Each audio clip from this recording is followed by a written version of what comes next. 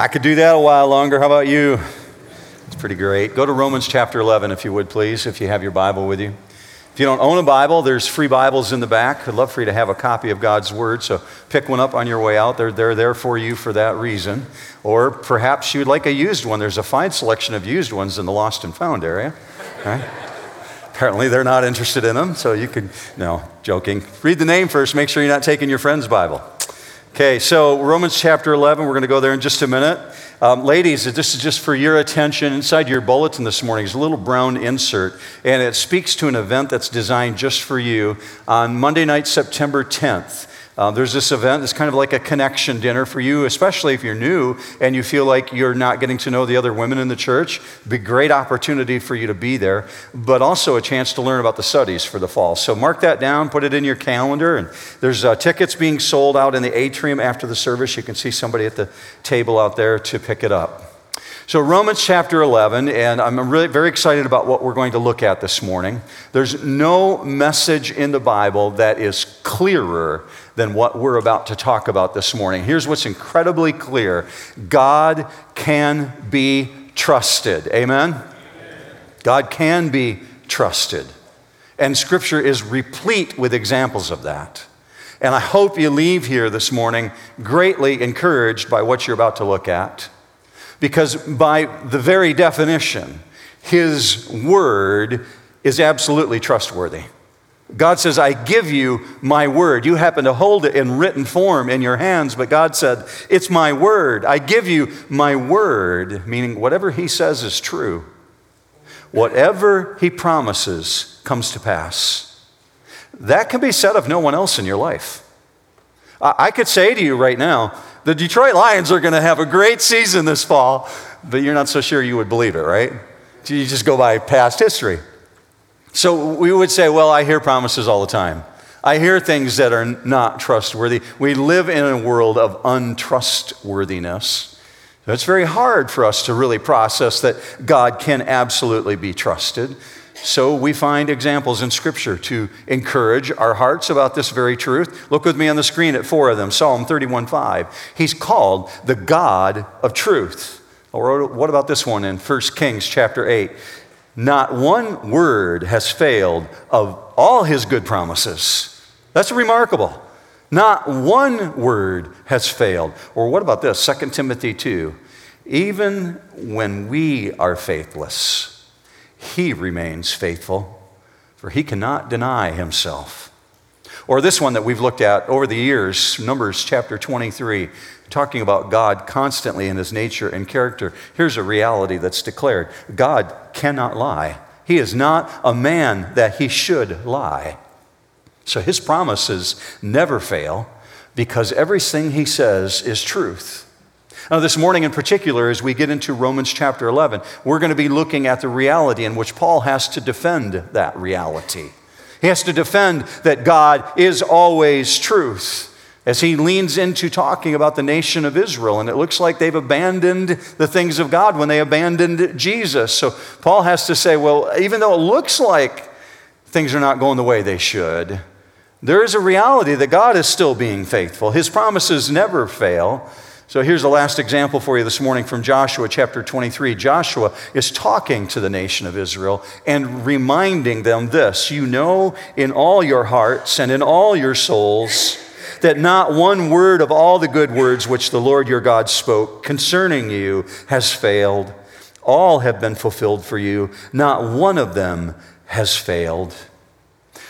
Perhaps no section of Scripture is more complete with expressing the trustworthiness of God than Romans chapter 9, Romans chapter 10, and Romans chapter 11.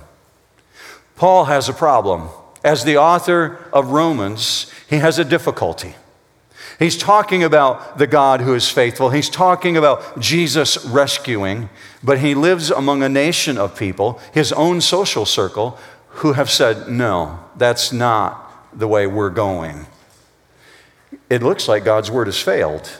So Paul approaches this issue from two distinct positions. And in chapter 9, he defended the position that God actually pre-selected, God pre-chose, God selected them through predestination. And then in chapter 10, he dealt with the failure to respond by simply saying they've got an obstinate heart. They've got a very hard heart. And this brings about a serious tension.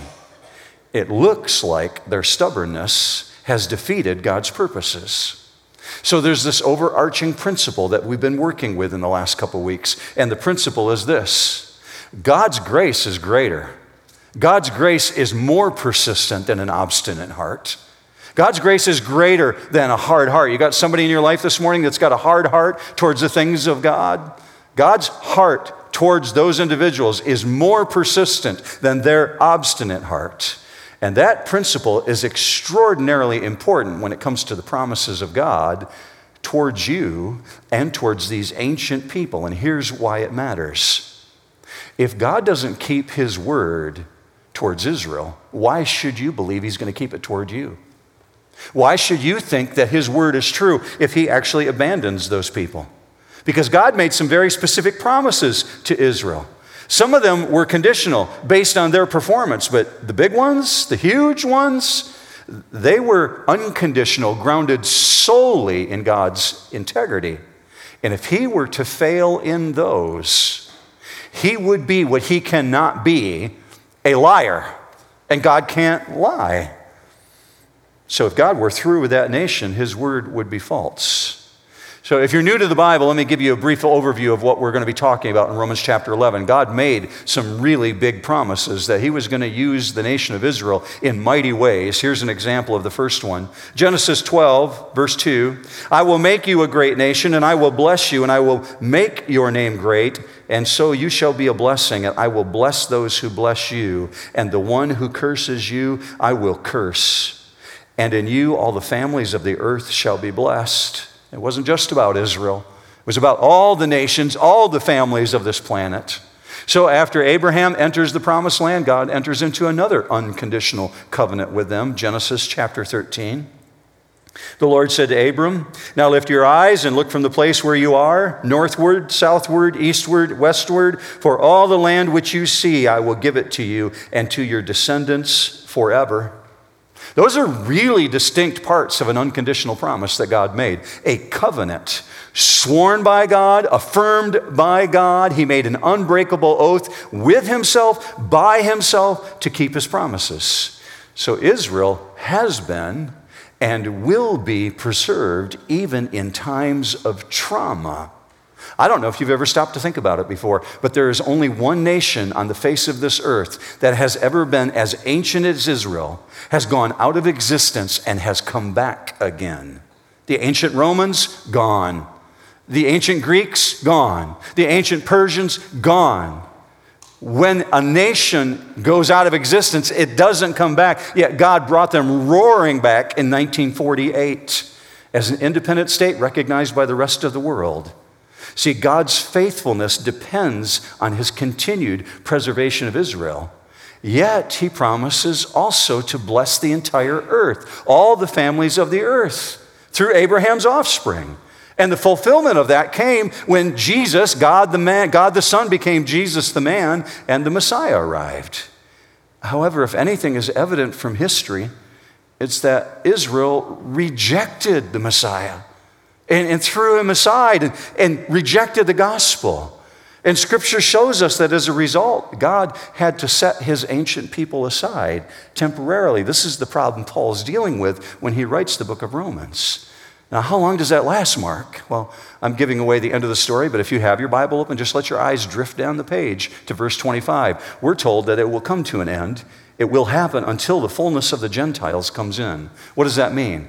Until all those who are not Jewish are saved, who are believers in Jesus. And at that time, according to verse 26, with absolute certainty, all of Israel will be saved because God promised it.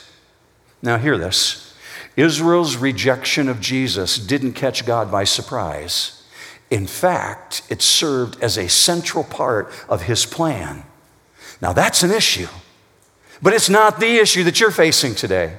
Those are all issues, but it's not the issue. Here's the issue. You, New Hope, would never place your trust in a God who's not trustworthy. You would never place your hope in a God who wouldn't keep his promises and wasn't faithful. So Paul's going to burn some valuable energy here. Despite things looking like they're not going the way they're supposed to go, you can still trust God this morning. You can still believe that he's trustworthy. So go forward with me into Romans chapter 11, verse 1. This is what Paul says. I say then, God has not rejected his people, has he? May it never be, for I too am an Israelite, a descendant of Abraham, of the tribe of Benjamin. In other words, I'm not just a Jew. I'm of the tribe of Benjamin. I'm from one of the most revered tribes of all of Israel. And he says, I have pedigree. Look with me on the screen at Philippians chapter 3. If anyone else has a mind to put confidence in the flesh, I far more, circumcised the 8th day of the nation of Israel, of the tribe of Benjamin, a Hebrew of Hebrews, as to the law, a Pharisee. And he doesn't mean a Pharisee in the bad way. He means I'm a specialized lawyer. I know the law. So I know my people and I know what I'm talking about. So this word rejected that he just used is really important as it applies to us this morning. God has not apatheo, his people has he. God has not rejected. Don't look for this word in your notes. It's only on the screen. What does this rejected word mean? It means to push something away. Well, you can't push something away unless you held it in the first place. You can't reject it unless it's already there.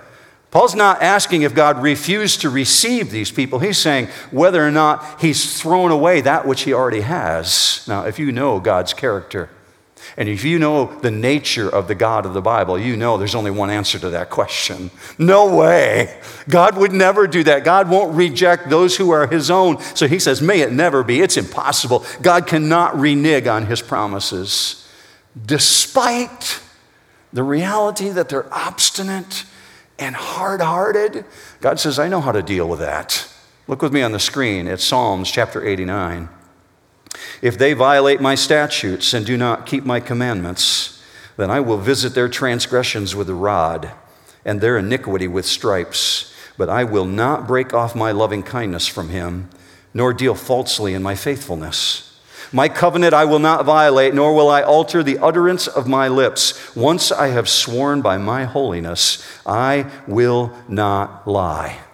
Now, in light of that reality, Paul insists that this setting aside of Israel, it's only partial. And he does so by pointing to himself as evidence. He says, hey, I'm a Jew and I'm a believer. I'm of the tribe of Benjamin. And I came to Jesus. See, the reality is the vast majority of the early Christians were Jewish. It was because so many Jews were becoming Christians and turned to Jesus that Paul was trying to destroy the church. He was the extreme zealot trying to take out all the Christians. And if he came to faith in Jesus, the gospel has the power to save anyone. Amen?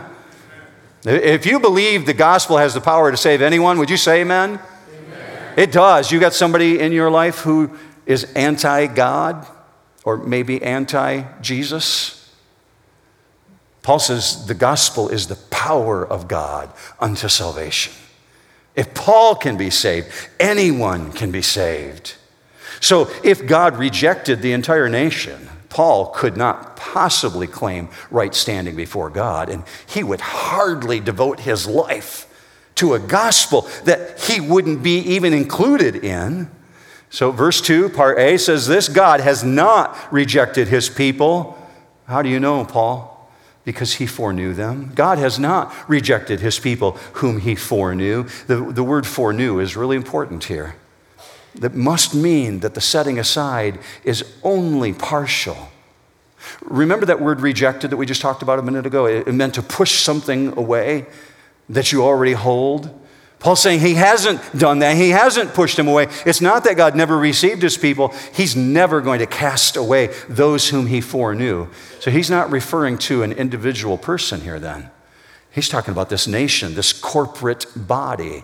Obviously, there's individual Jews who died without Jesus. There's individual Asians who died, individual Russians who died, individual South Americans who died, individual Chinese and North Americans who died without Jesus. But Paul's talking about the corporate body. So the people mentioned in verse 2 here are the disobedient, the obstinate nation of Israel. And it all hinges on this word foreknew. And this word foreknew is really important because it applies to you this morning. God foreknew you. If you're a believer in Jesus, He foreknew that you would become a believer in Jesus. Let's see how this word foreknew is used in 3 examples this morning. God's foreknowing things. The first one comes from Peter, standing on the steps of the temple in Jerusalem, and he's talking to a big gathering of Jewish people who are listening to him talk about the reality of what they're seeing in front of them. That many people are beginning to confess Christ and they can't make sense of it. Acts 2:23 is where Peter picks up. This man delivered up, he's talking about Jesus, delivered up by the predetermined plan and foreknowledge of God. You nailed to a cross by the hands of godless men and put him to death. Do you notice? God's predetermined plan and his foreknowledge are equated. They're put together as the same thing. For God to foreknow something is for God to predetermine something. How does that apply to you? 1 Peter 1:12. We, church, we believers in Jesus Christ, we who are chosen according to the foreknowledge of God the Father. Okay, let's take this word foreknow and then apply it to Israel. Did you know that Israel is the only nation in the history of mankind to be foreknown by God? He chose in advance. Watch this, Deuteronomy 7:6. The Lord your God has chosen you to be a people for his own possession out of all the peoples on the face of the earth. So Paul's arguing one of the greatest evidences that God has not rejected Israel are the people whom he has already preserved. And Paul says, I'm one of them, and there's a whole lot more. Verse 2, part B, or do you not know what the scriptures say in the passage about Elijah, how he pleads with God against Israel? Verse 3, Lord, they have killed your prophets, and they have torn down your altars, and I alone am left, and they are seeking my life. Now, instead of dealing in abstracts and just saying to you, God's trustworthy, you can depend on him, he actually goes to facts. He goes to history, and he leans back into the story of Elijah. And you remember what happened with Elijah? One of the greatest prophets of the Bible. But there's a death warrant on his life. Somebody puts his picture in the post office as a wanted man, and Queen Jezebel says, I'm going to kill this guy within 24 hours. I want my hunt men to go out and find him. And so he runs for 40 days. 40 days, he goes into the wilderness. He finds the deepest, darkest cave he can go and crawl into. And when he arrives there, God shows up and says, Elijah, what are you doing? Why are you here? Elijah's argument reflects the despondency he has because he doesn't really know the story behind the story. And so he says, they're hunting me and they want to kill me. I'm the last believer left on the face of this earth. And God, they're hunting for me to exterminate me. If only he had known the rest of the story. If only he had known the whole story and realized that God was working behind the scenes. That there was something going on behind him, that God could be trusted. So Paul says, look at God's response to Elijah. Verse 4, but what is the divine response to him? I have kept for myself 7,000 men who have not bowed the knee to Baal. In other words, God says to Elijah, Elijah, I'm doing a work you know nothing about. I'm doing things right now that you can't even see, even though it looks like it's messed up to you. There's something more going on here. So when Paul uses this phrase, divine response, the Greek language actually speaks of being an oracle or a revelation of God, something that God reveals. Let's translate that over to the arrival of Jesus. God the Son condescends and becomes Jesus the man to be on planet Earth with us. And from a human viewpoint, we look at it and think, man, it looks like all those people rejected him and they crucified him, threw away the gospel and had no interest in what he was doing. But hear this, there was already a godly preservation going on. There was already a remnant before Jesus was even born. Zechariah, Elizabeth, Mary, Joseph, Simeon, Anna. What about all of the shepherds who showed up to worship the baby Jesus? And during his earthly ministry, while he's here walking the planet, it appears that hundreds and thousands of individuals turned to Jesus. And by Acts chapter 2, instantly 3,000 people are added to the church. And within a couple more chapters, you find 5,000 more are added. And by time you get to chapter 4, there's 20,000 people who are Jewish Christians believing in Jesus. Translate this back to Elijah. See, Elijah's assessment of the situation is not accurate. He's thinking that God doesn't have his back. I'm alone, I'm left. And Paul's realizing this is the way people think when they look at the Jewish nation rejecting Jesus. So he's got these 5 beautiful words that he begins verse 5 with. In the same way, and I love that statement because he's essentially saying, God's the same today as he was yesterday. God's the same yesterday, today, and forever. In the same way, there has also come to be at the present time a remnant according to God's gracious choice. So Paul speaks of a remnant in the context as a symbol of hope. There's these individuals who do believe, and by the time Paul wrote the book of Romans, there's hundreds of thousands of Christians throughout the Roman Empire, many of them Jewish Christians. So do you notice how he uses the word remnant here? He says the remnant is saved by grace, not by works, according to God's gracious choice. So I've asked the tech team to put a slide up that's going to help you this morning. This word's gracious choice, in the Greek language, it actually means election by grace. In other words, God foreknew you. God foreknew, if you're a believer in Jesus Christ, that you would be saved by the grace of God through our Lord Jesus Christ. Amen? God foreknew that. So by God's gracious choice, also these Jewish Christians, they're not elected by their good works. They're not elected by your worthiness. You were not elected that way. But according to God's gracious choice, his sovereign design, before the foundation of the world, he foreknew you. Look with me on the screen, 2 Timothy 1:9. God has saved us and called us with a holy calling, not according to our works, but according to his own purpose and grace, which was granted us in Christ Jesus from all eternity. So he's got this beautiful ending. I know it seems like it's gone really fast. It has. But verse 6 is just incredibly beautiful. But if it's by grace, it's no longer by works. If it's by grace, it's no longer on the basis of works. Otherwise, grace is no longer grace. No longer by works doesn't mean it once was by works. That's not what he's saying. Don't mistake that. He's not saying, well, it used to be by works, and now it's not. He's saying once you come to understand that salvation is by grace, grace makes it obvious that works could have never done it. Works could never save you. If works have any place at all, there's no point in even talking about grace. Why bother?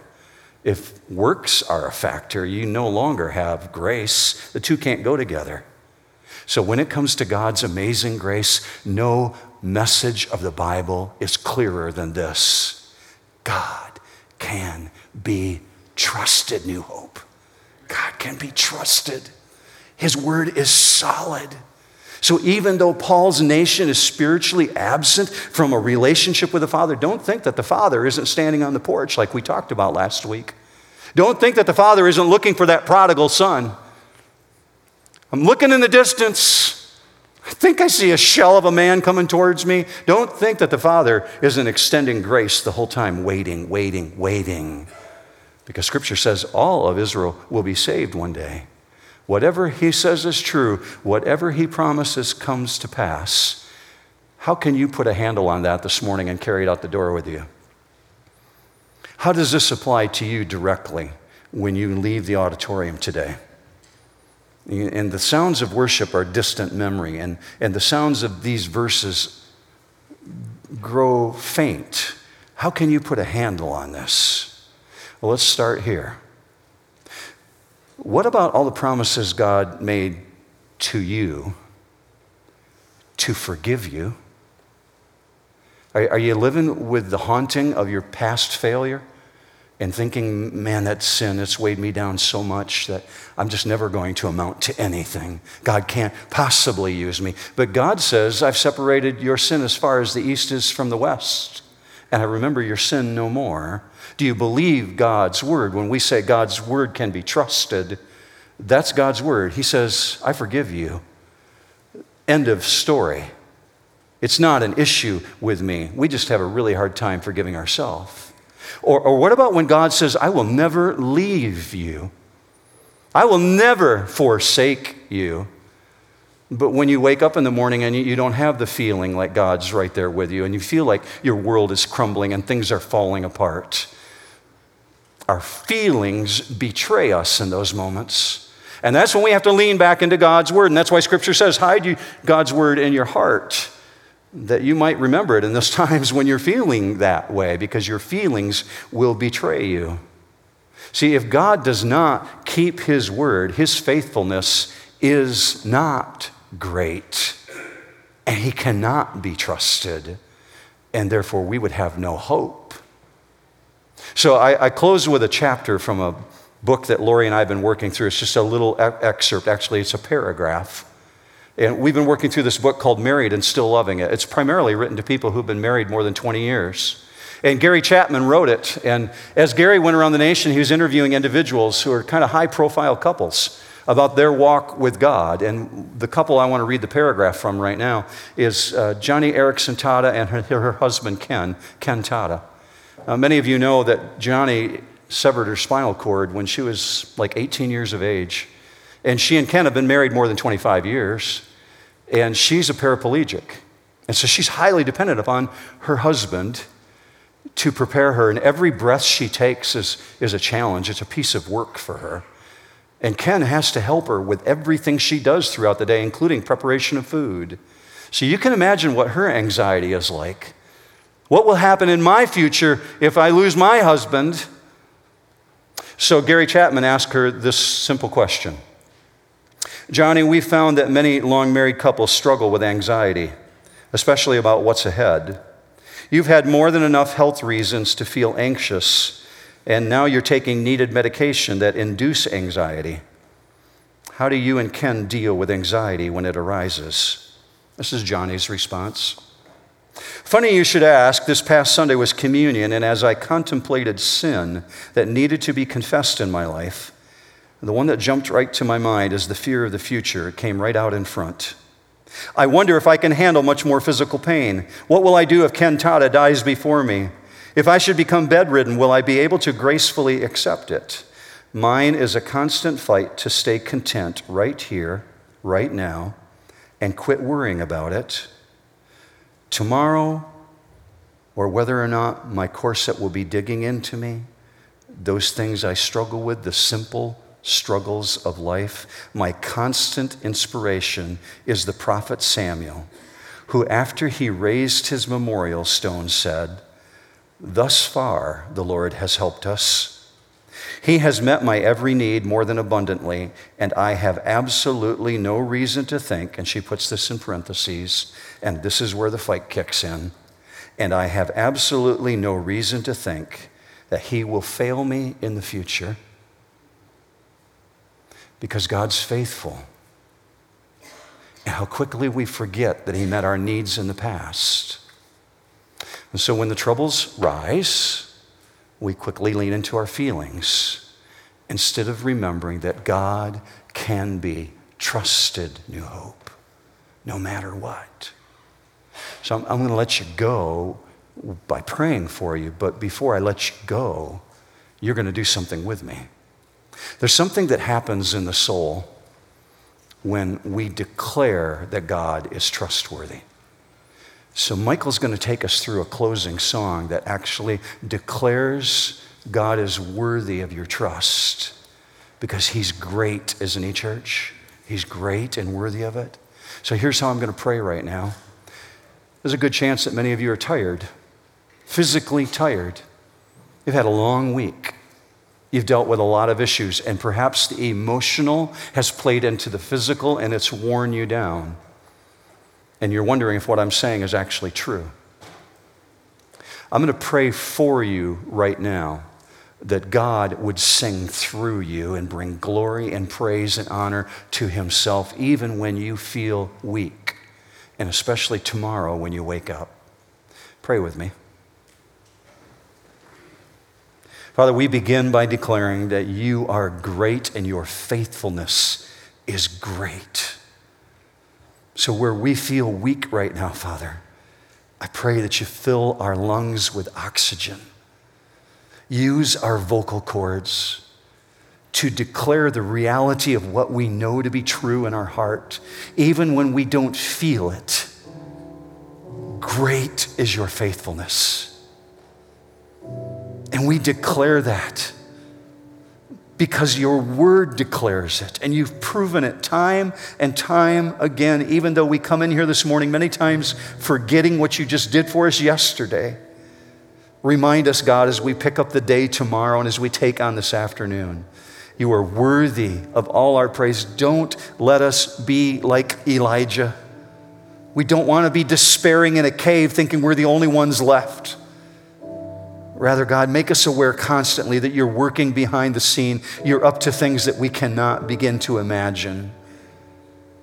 Let us be warriors like Paul. To say, we believe you are worthy of all our praise. You're worthy, Father. So we declare this in the name of the one who made us worthy before you, the Lord Jesus Christ, before whose presence we will stand one day. God, it's in his name we pray. Amen.